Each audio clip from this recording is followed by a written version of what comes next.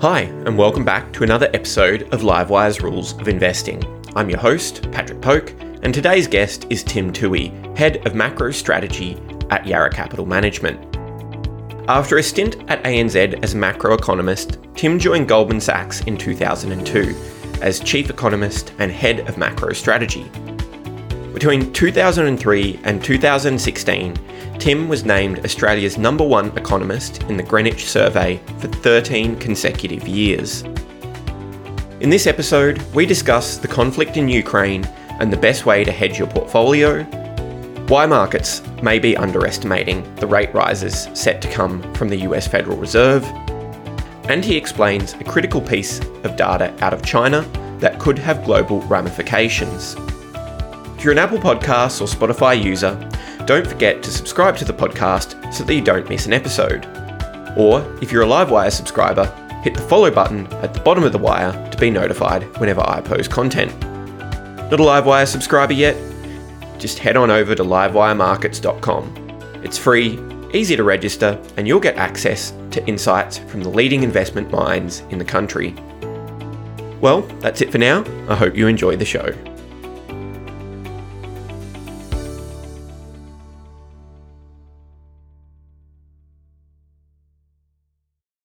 Tim, welcome to the show. Good to be chatting with you again. It's been a while. Thanks, Patrick. It's good to be here. I was having a bit of a look back before this interview at last time we had a chat, which was about 3 years ago, not long before the COVID crash. And you were actually predicting at the time that Australia may face a recession in the next kind of 12 to 18 months, which I'm sure none of us would have predicted the actual reason, but you certainly got the timing right. Well, thanks for that. That's very kind, but I think I might have said that if we get one, it might be due to an exogenous shock or China-led, but obviously I wasn't thinking a virus or anything of that ilk. Yeah, sometimes the benefit of hindsight definitely makes things look very prescient. Well, look, as we're recording this, I'm actually going to date it, which I don't normally do so, but I think in this case it's relevant. Today being the 22nd of February, it seems as though Europe is on the edge of war. It's not a situation we've seen for a very long time. Of course, Russian troops are now in Ukraine as of this morning, and Putin is certainly making noises that they're not going anywhere anytime soon.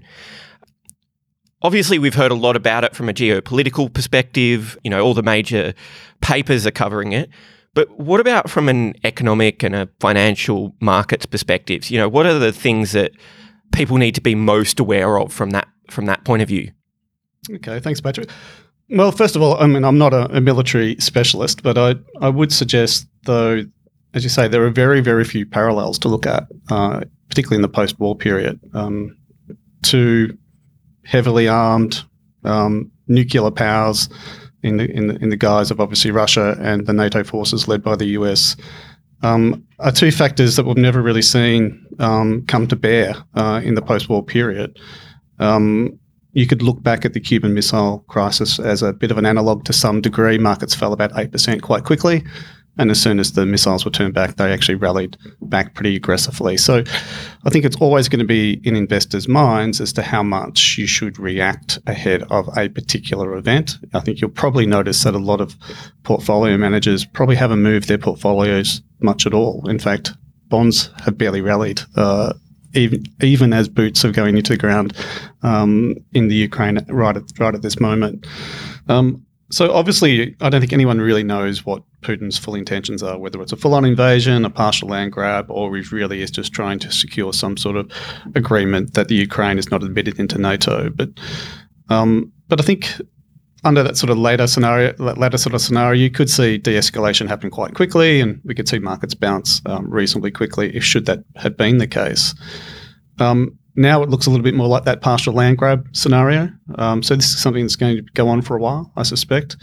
And I guess the irony is in all of this is that it wasn't as though NATO was actually really championing the Ukraine's admission in any case, right? So I think we can go all the way back to 2008 and when NATO said they'd welcome Ukraine's admission, but I think the Ukraine's been waiting by the phone ever since for that call-up.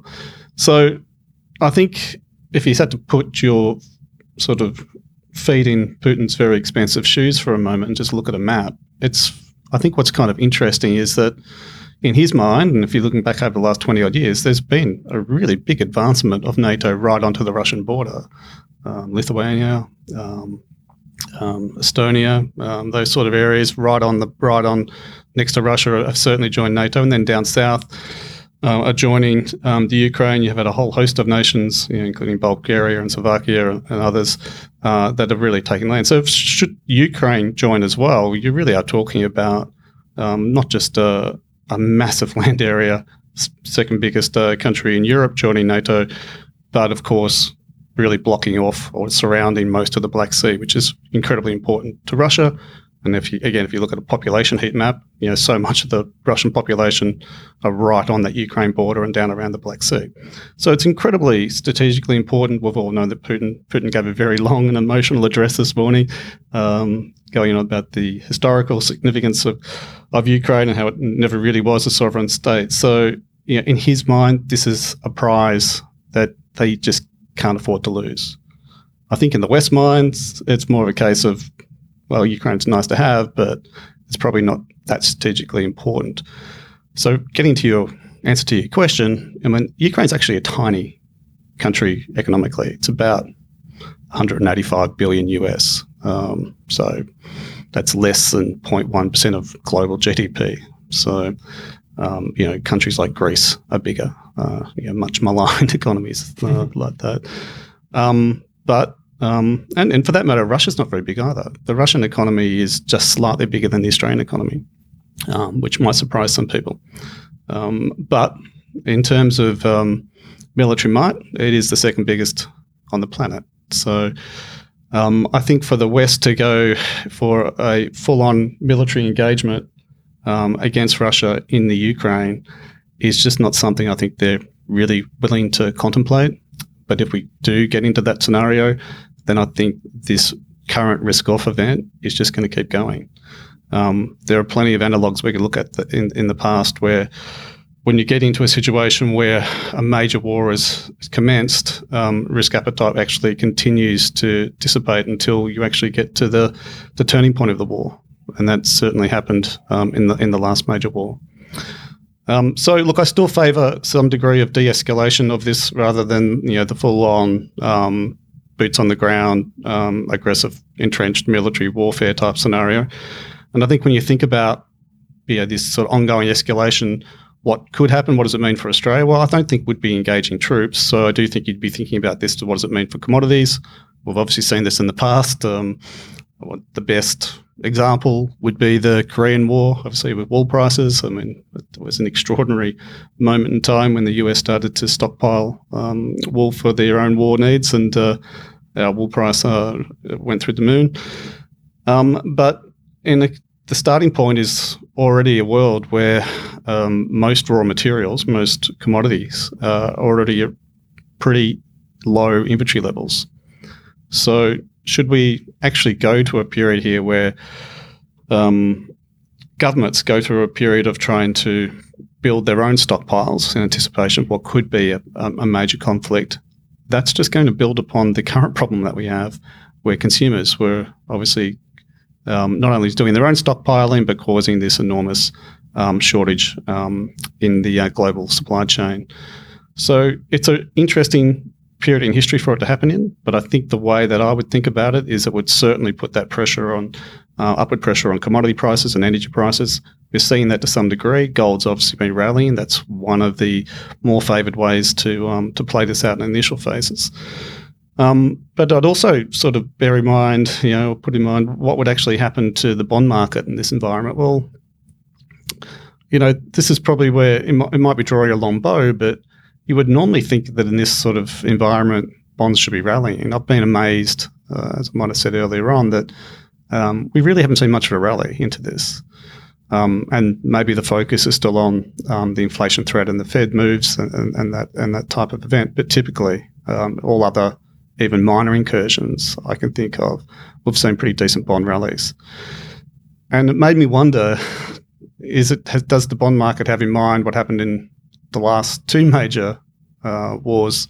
What actually happened, of course, we saw massive bond issuance to finance the programs. We had in the UK, in Canada, particularly in the US, and throughout Europe, Germany in particular.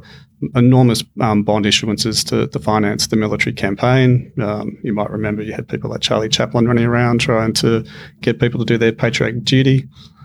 You'd probably have to have Matt Damon stop spruiking crypto and starting to spruik some war bonds. But I think the point here is that we know that the fiscal finances coming out of the pandemic are stretched, and should we go into something that actually looked like genuine conflict, they're obviously going to have to lift their issuances to finance that. There is precedent for it. So again, that might be drawing a long bow and going too far down the route of genuine military engagement, but it is curious why the bond market's been so resilient. Are there any particular commodities that seem more exposed than others to this kind of dynamic that you were referring to there? Yeah, so it's an interesting one. I mean, gold's the safe haven, so people are starting to aggregate in there for portfolio hedging reasons. But I mean, clearly, when you look at what Russia does and who it sends it to, energy is such a huge proportion of their economy. I mean, over 50% of the Russian economy is essentially oil and gas, and it supplies it principally to Western Europe. So, yeah, by definition, that's probably the number one thing to go to. But we also, I would also suggest, but when you look across most of the industrial metals, you just have to pull up the London Stock Exchange, London Metals Exchange inventory levels, and the various other exchanges around the world. There really isn't that much there. So, in my mind, you'd still probably put another bid under iron ore to a degree, although it wouldn't be necessarily my favoured one. But I do think most of the other things that go into that industrial complex, when we think about in the old days, you'd be thinking obviously iron and steel and those sort of things. These days, most modern warfare is done with chips and computers. So you probably would have to sort of recalibrate your thinking a little bit towards some of those commodities. And indeed, if we're thinking about even copper, copper is a big part of that as well, and the inventories there are particularly light. Well, speaking of chips, that's a convenient segue to speak about Taiwan. Of course, the world's attention is pretty firmly set on Ukraine and Russia at the moment. But there's a few other conflicts going on around the place that are kind of flying under the radar a little bit, one of which is the situation with China and Taiwan.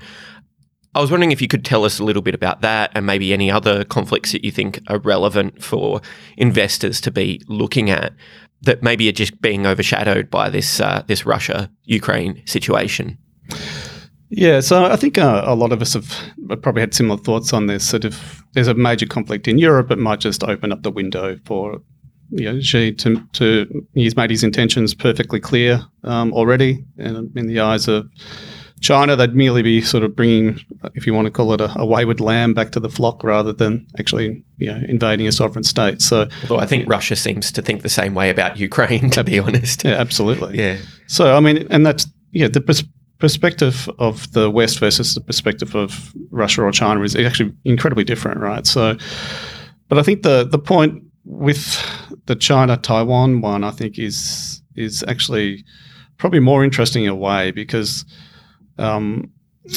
China's going through a pretty interesting period in its history, both in terms of, the growth drivers have clearly changed dramatically, and we might chat about that a bit later on. But I think the important aspect about China at the moment, as it tries to delever, as it tries to find new sources for growth, is that there's been a couple of key areas that it really has failed to get world-class in. And one of the important ones is actually just basically chip design. And it might sound like is that really a big thing? Well, it is. And it is particularly, they spent almost 20 years trying to develop a world-class one. And it just so happens that, over the water in Taiwan, within grasping distance, is one of the world's best. I mean, the Taiwan Semiconductor Manufacturing Company is within the top 2 or 3 in the world without question. And it would seem that when you think about how those sorts of chips and that chip design is such an important part about what could drive the productivity growth that China's going to desperately need as it ages, I think it's a really big part of the plan. So you do need a catalyst, I think, for some of these things to happen. And I don't think it's about Xi trying to cement his personal legacy and those sorts of things. I actually do think that China's realised they actually have a bit of a growth problem and they need an engine for growth. And this is one of many, but one important element that would help drive that. You mentioned before that gold is tends to do well in situations like this, and I've heard you talk about using it as a portfolio hedge. Obviously, there's lots of different ways to hedge portfolio, especially if you're an institutional investor. The options to you are almost endless. Gold's just about the simplest hedge you can get.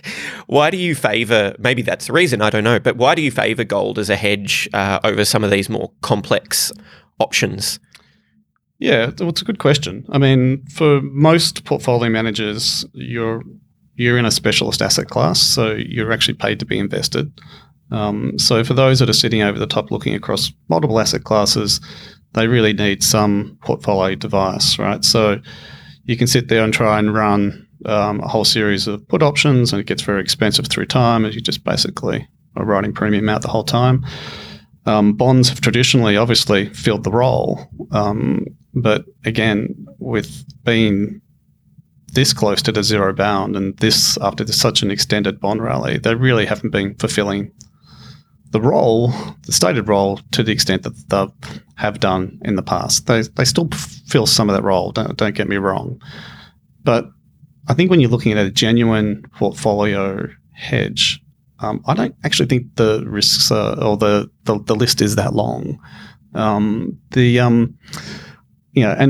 I'm not one of these advocates of that you should always buy gold. I mean, there seems to be this chorus out there that you buy gold for inflation, you buy gold for deflation, you buy gold for everything in between. It's just, I see it as more of a case of if you see some events on the horizon, or if you think that risk assets have got over their skis, it is reasonable and should be expected that you should be building up something of a position in gold, because what we have seen throughout history and what we've seen even recently is gold is still negatively correlated with risk assets or equity markets in particular.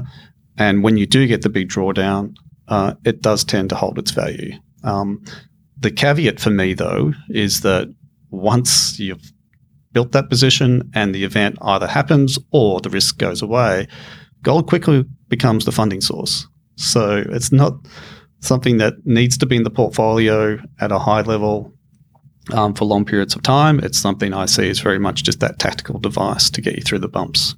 Yeah, that's exactly what we saw in 2020, wasn't it, if I recall correctly? I think gold was rallying throughout February, and then sometime in March it went the other direction. Exactly. And that's what we're seeing this sort of moment now. I mean, obviously equities are falling pretty constantly day in, day out at the moment. Gold's up about 5% so far this year, so it's not exactly going through the roof, but on a relative basis, that's a really important thing to have.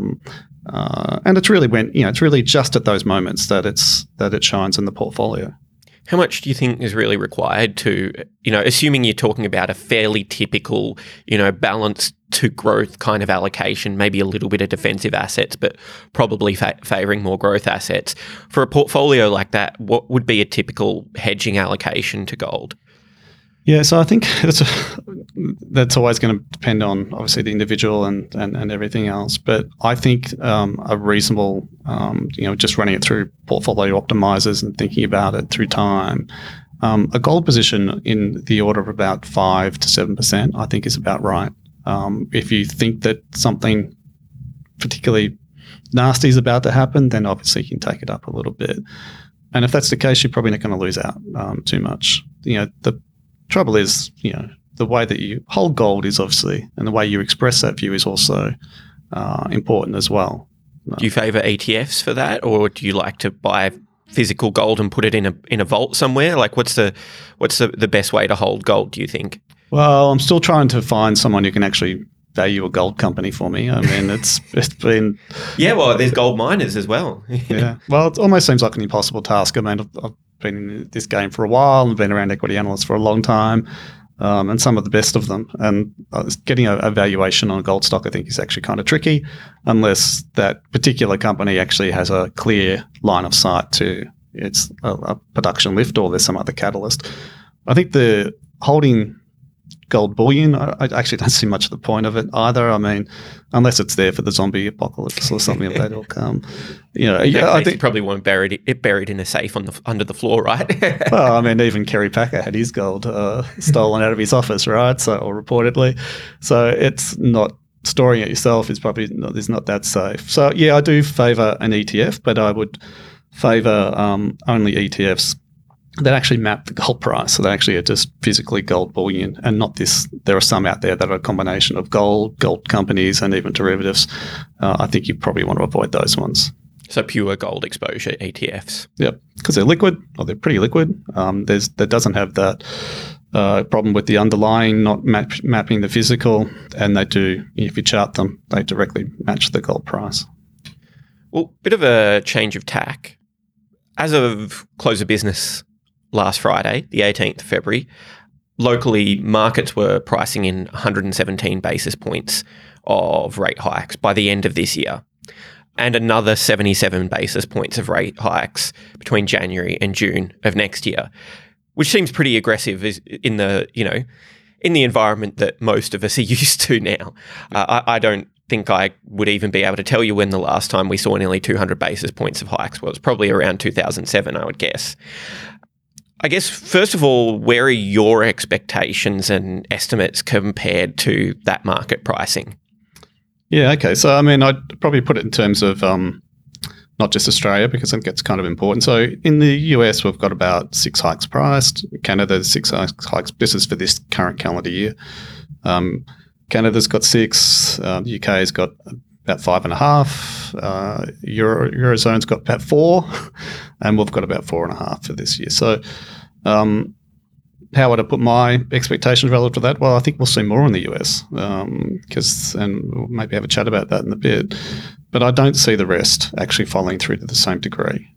Canada, I think, will probably do about 5. I think in the UK we'll do about 4. Europe, I'll be surprised if we get 2 out of the way this year.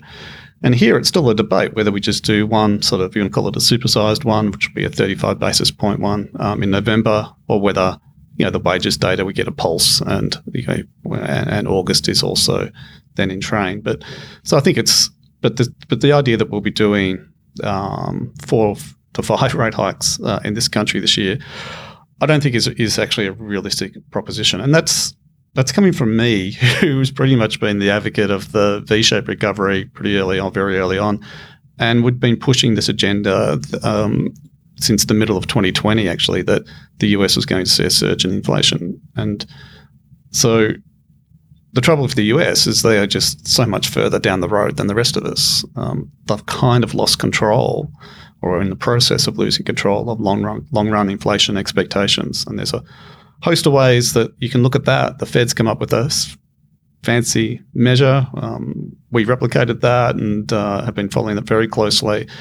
And it still hasn't settled. In fact, there's a real skew in that it could actually continue to see inflation expectations continue to rise. And at the end of the day, that is actually all they care about. There's a lot about what people think are in the reaction function. We actually have had the second most important person at the Fed saying that in September 2020, that that is all we actually care about. And at the moment, they haven't been able to control it. So there's plenty of hikes that are going to come through in the US. Canada will go along for that ride for most of it. But here, we have had a case where the central bank's been, let's just say, haven't covered themselves in glory in terms of their economic forecasts. If you sort of look back to where they had the inflation view back through the August to October period, they actually thought by now we'd be sitting there at about 1.5% underlying. Now, just a few months later, they're talking to 3.25%. And by the way, that wasn't really due to an upgrade in the growth view. It was just purely misanalyzing the inflation risks. Of course, they did the same thing in the other direction over the last 10 years, haven't they? Yeah. So, I don't want to be overly critical of economic forecasting because I'm one of them. But in this case, I think it was actually quite identifiable, and they broke away from where the consensus was as well. So the consensus was actually continuing to lift their views on inflation into the middle part of last year and through the back end of last year. and we had a central bank pushing aggressively in the other direction. I mean, in essence, their profile was suggesting underlying inflation be running at like 0.4s when we were seeing over double that in reality. So, I mean, it's actually quite a big miss, but they also had to backtrack on their long run forward guidance and obviously an abrupt end to the QE program, let alone their yield targeting program. So it hasn't been a pretty 6 or 9 months. But the point is, when you see so much getting in our curve so quickly, it's not always just a reflection of what's going on with domestic factors. If I'm sitting in New York or London and I'm at a big fixed income or hedge fund, a lot of what I'm doing is putting bets in the US or in that case in the UK, but I hedge that by putting positions in places like Australia. So I don't view what's in our curve as actually a realistic probability of what will be delivered through the balance of this year. Let's say you plug those 6 rate hikes into your models. What does that do to equity prices? Yeah, so that's an interesting question because first of all, when we try and do valuations for equity markets, it's less about what the cash rate's doing, and it's more about what the longer run bonds are doing. But more importantly, it's not even the nominal bond that actually matters. It's real bonds that really matter. Well, they matter more. So in this sort of next phase, what's going to be particularly interesting, yes, we've already seen this sell-off in bonds. We've already seen all these rate hikes getting in the forward curve. But the reality is when the Fed or other major central banks actually start raising rates, that's actually when real bonds actually start moving. For 2 reasons. A, they actually now believe what's in the curve is actually transpiring. And secondly, inflation expectations start to come down. So if you like, that enables real bonds or yields to rise. And it's at those moments that you find the bigger valuation challenges for equities. So the initial couple of rate hikes actually don't hurt that much. As you get along a little bit further into it, you're a little bit closer to a neutral setting or got a bit of tightening setting, a contractionary setting, then obviously it starts to hurt more. My point is that we think that in the case of the US, you've still got negative 0.5% real 10-year bond yields. We think they're going to at least plus 0.5%. And it really comes down to how fast that adjustment happens. If it happens over a space of a couple of months, you'll lose about 1.5 forward PE points off the market. So it's about 15% off the market. So it's going to come down to the speed and as well as the level. So that's the framework that I sort of tend to think of it in terms of. These other events in the background obviously could see some PE derating as well because risk premium could step up. So there are other things outside of just purely the bond dynamic. But I think that's really the thing to focus on now.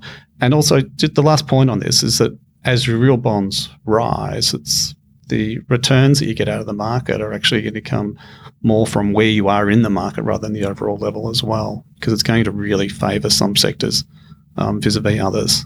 Is that the old, value versus growth dichotomy, short duration stocks as opposed to long duration stocks? Is that what you mean? Yeah, I mean, that's certainly part of it. So yeah, your tech and long duration and your telcos and your utilities and those sorts of things tend to struggle in that environment.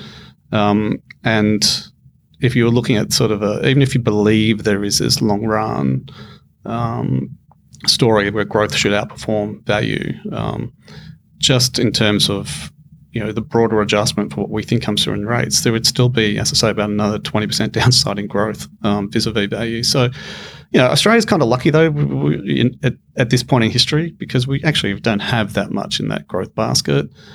We do have a lot in the value basket, but it's mainly resources and financials. If you strip those out, you're left with only about 20 odd stocks, and a fair few of those are housing related, or housing construction related. But I do think that when you look at what happened after the dot-com bubble bursting, our market outperformed all the way to 2010-11 vis-a-vis the US and most major markets. We dramatically underperformed, obviously, from 2017 onwards, as all of this allocation to tech and growth really has happened. there's a pretty good chance, given the composition of our market, that we actually outperform on a relative basis again. So that's probably going to be one of the, I think, noticeable trends as we recalibrate rates higher over the next couple of years. Moving on to China, they recently surprised on the downside with some birth rate data and population statistics. Could you maybe explain what that data was and what the significance was first, and then we can kind of hear a little bit about the impact that could have, for Australia and the broader world economy? Yeah, so your listeners probably remember in the third quarter of last year, there was so September quarter of last year, there was a whole series of announcements that came out of China that really caught people off guard. They clamped down on private education, that just took that sector to zero effectively in the listed market, clamped down aggressively on private childcare. You saw more restrictions coming through on property, and particularly, directed at trying to contain property prices. And there were also a little sort of grab bag of other policies that probably didn't get the attention. But I think markets were trying to come to grips with why, because the data had already slowed a lot more broadly. And at any normal period, China would have already been cutting interest rates and trying to re-stimulate. But what I think, and there were very few people, I think, that noticed the data being released, and then even fewer that could actually that connected the dots.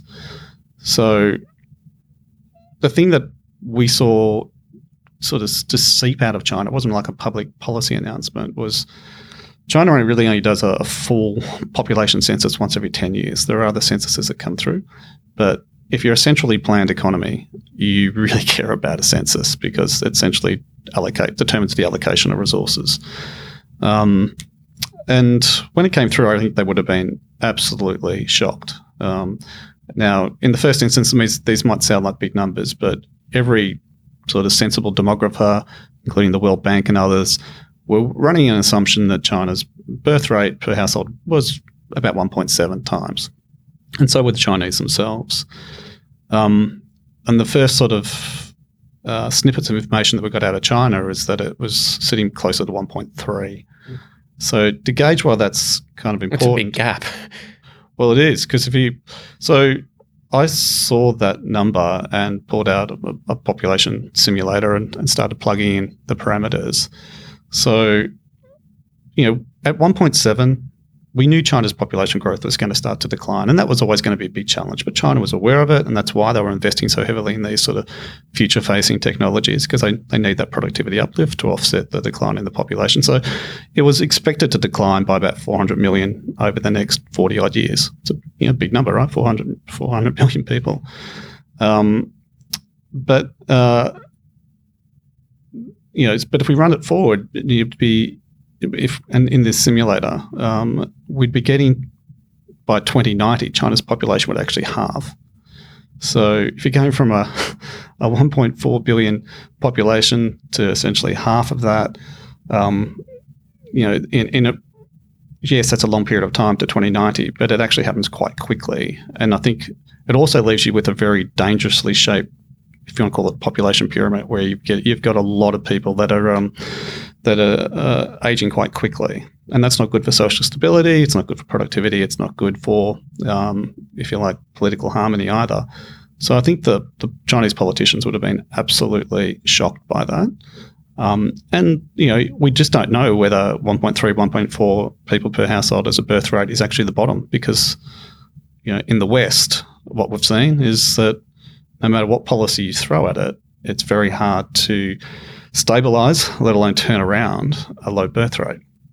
So China did a lot of other things as well. They started to clamp down on the lesbian gay community. They made it very hard to get abortions. There's all sorts of things that they've been doing, but they're all, I think, directed at trying to turn this birth rate around. And that's going to be a really important challenge and a really long challenge. And I think we're just seeing the tip of the iceberg in terms of the policy announcements.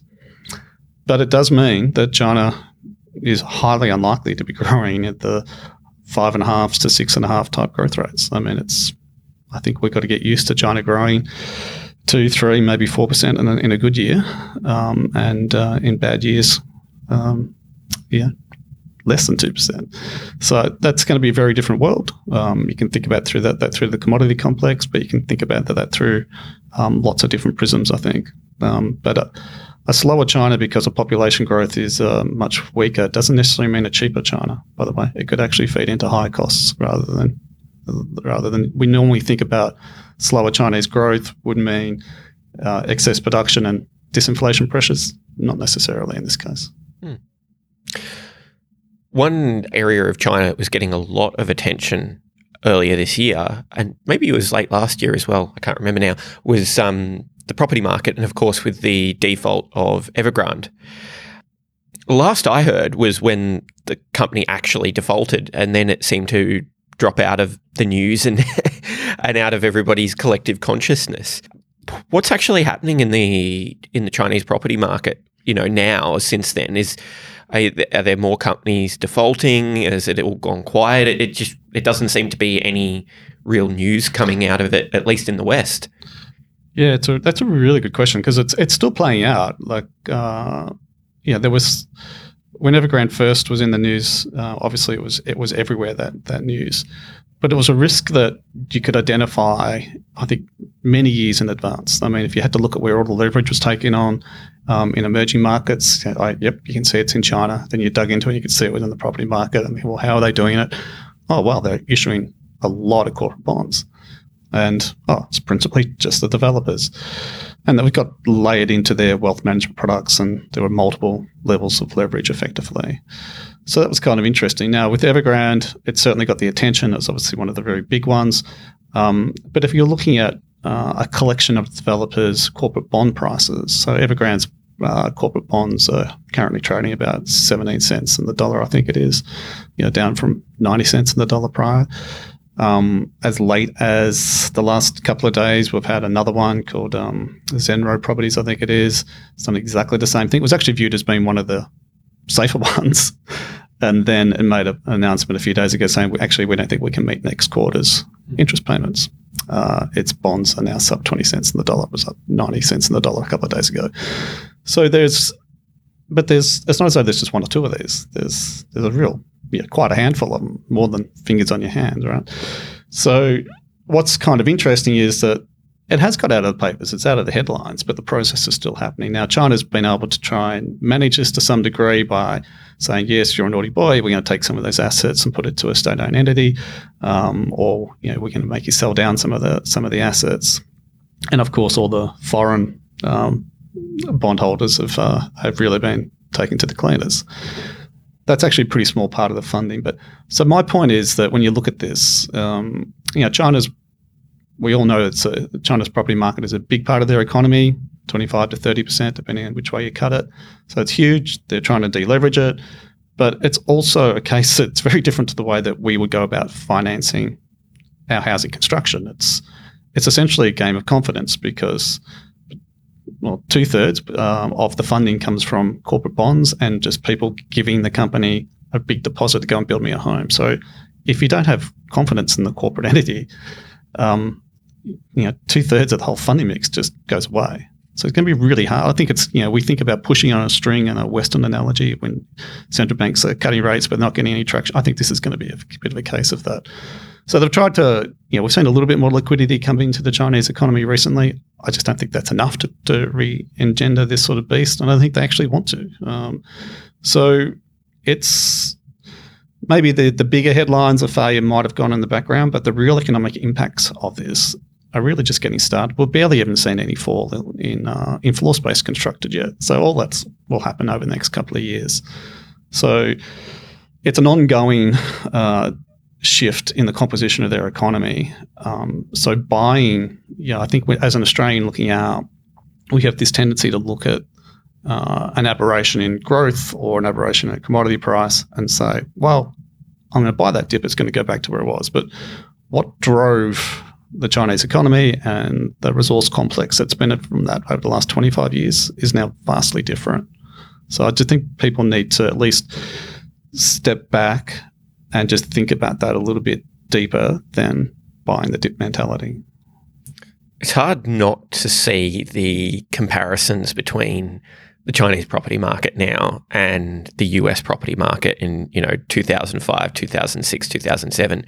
Do you think that it is, first of all, is it an apt comparison? And is it that big? I mean, obviously the problems in the US property market were enormous for the US economy. Are we talking that scale of problem in China, or is it relatively smaller? Yeah, so I think it's different because, yes, the US was building too many homes. They drew too many people out of the rental pool and put them in homes that they couldn't afford.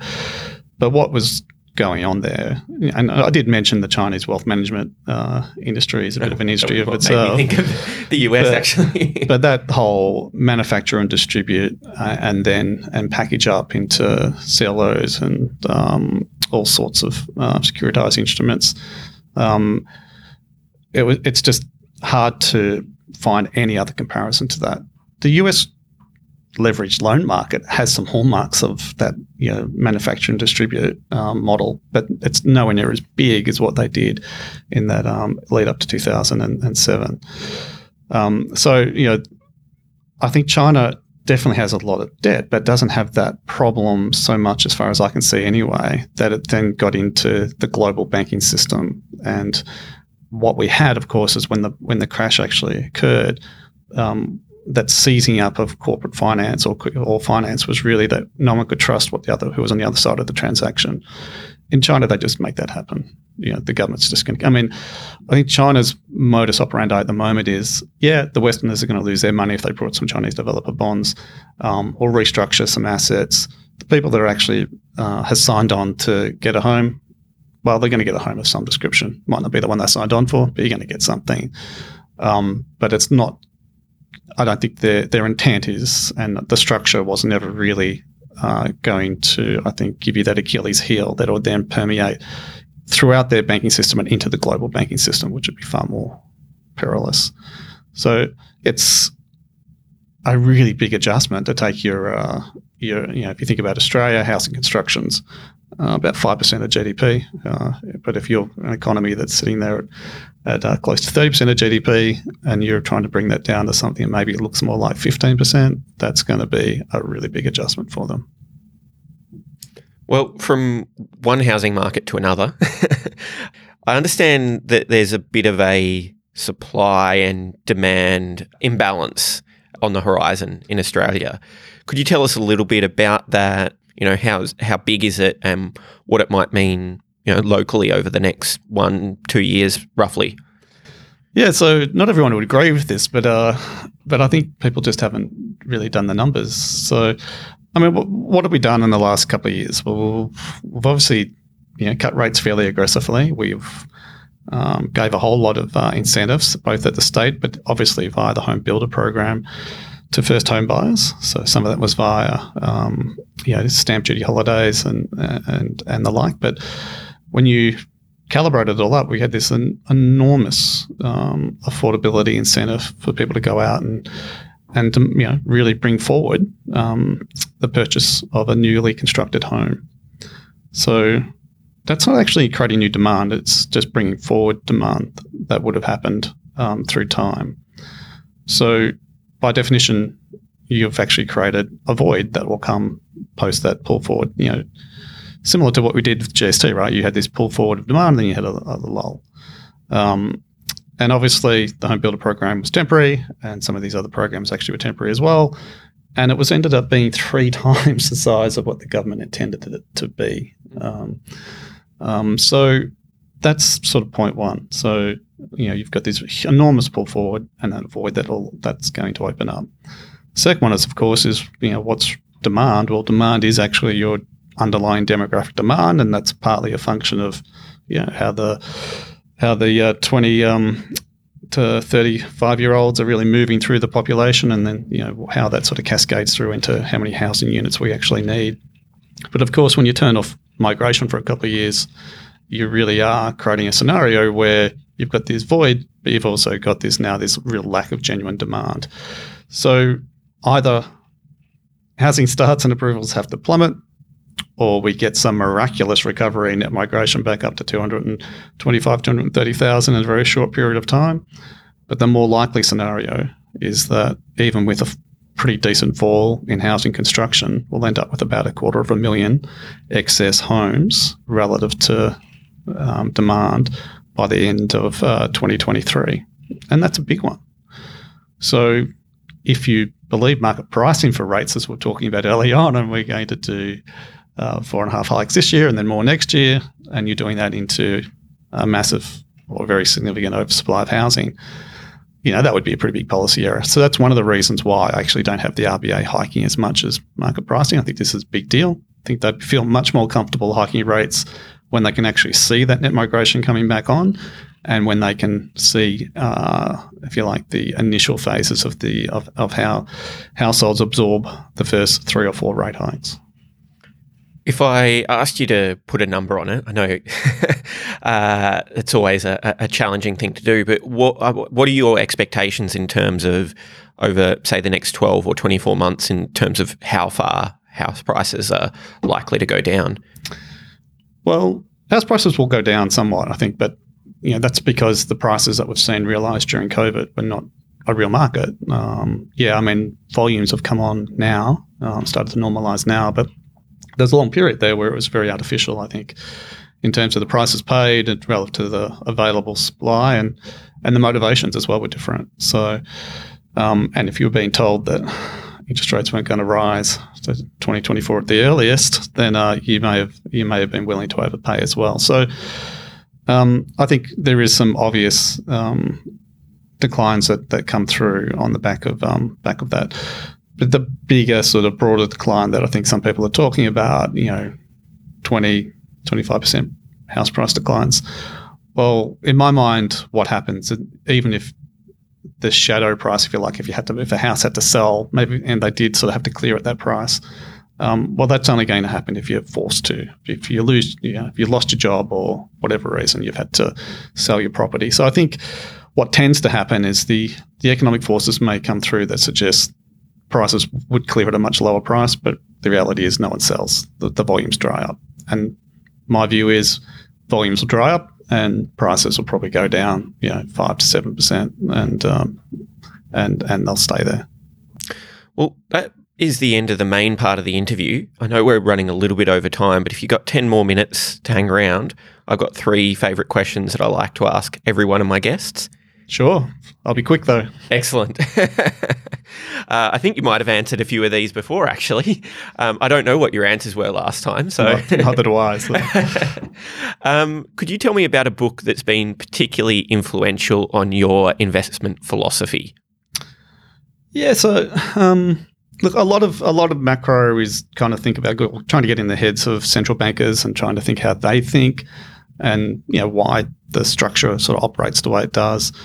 So I think a really interesting book for those that like to get into a little bit of the history, but with a sort of very interesting narrative behind it, is The Lords of Finance. It's I'm going to get his name wrong. I think it's Liaquat Ahmed, I think is his name. But it goes through the 4 really original central bankers in the US. So Benjamin Strong, in the Bank of England was Montague Norman, and then we had the German and the French equivalents.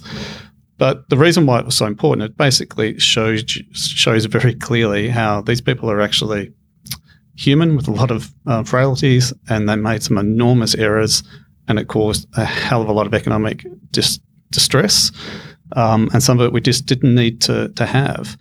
And so there is periods where you get these enormous amounts of groupthink amongst central bankers, and they go on a particular course. Average inflation targeting and QE are 2 examples of that now, and arguably both have caused some distress, which may or may not have been needed. So it does come down to the personalities and how the structures work. So I think it's actually a really well written book and an interesting book. If I had to give a second one, maybe if you're not into history but you're more into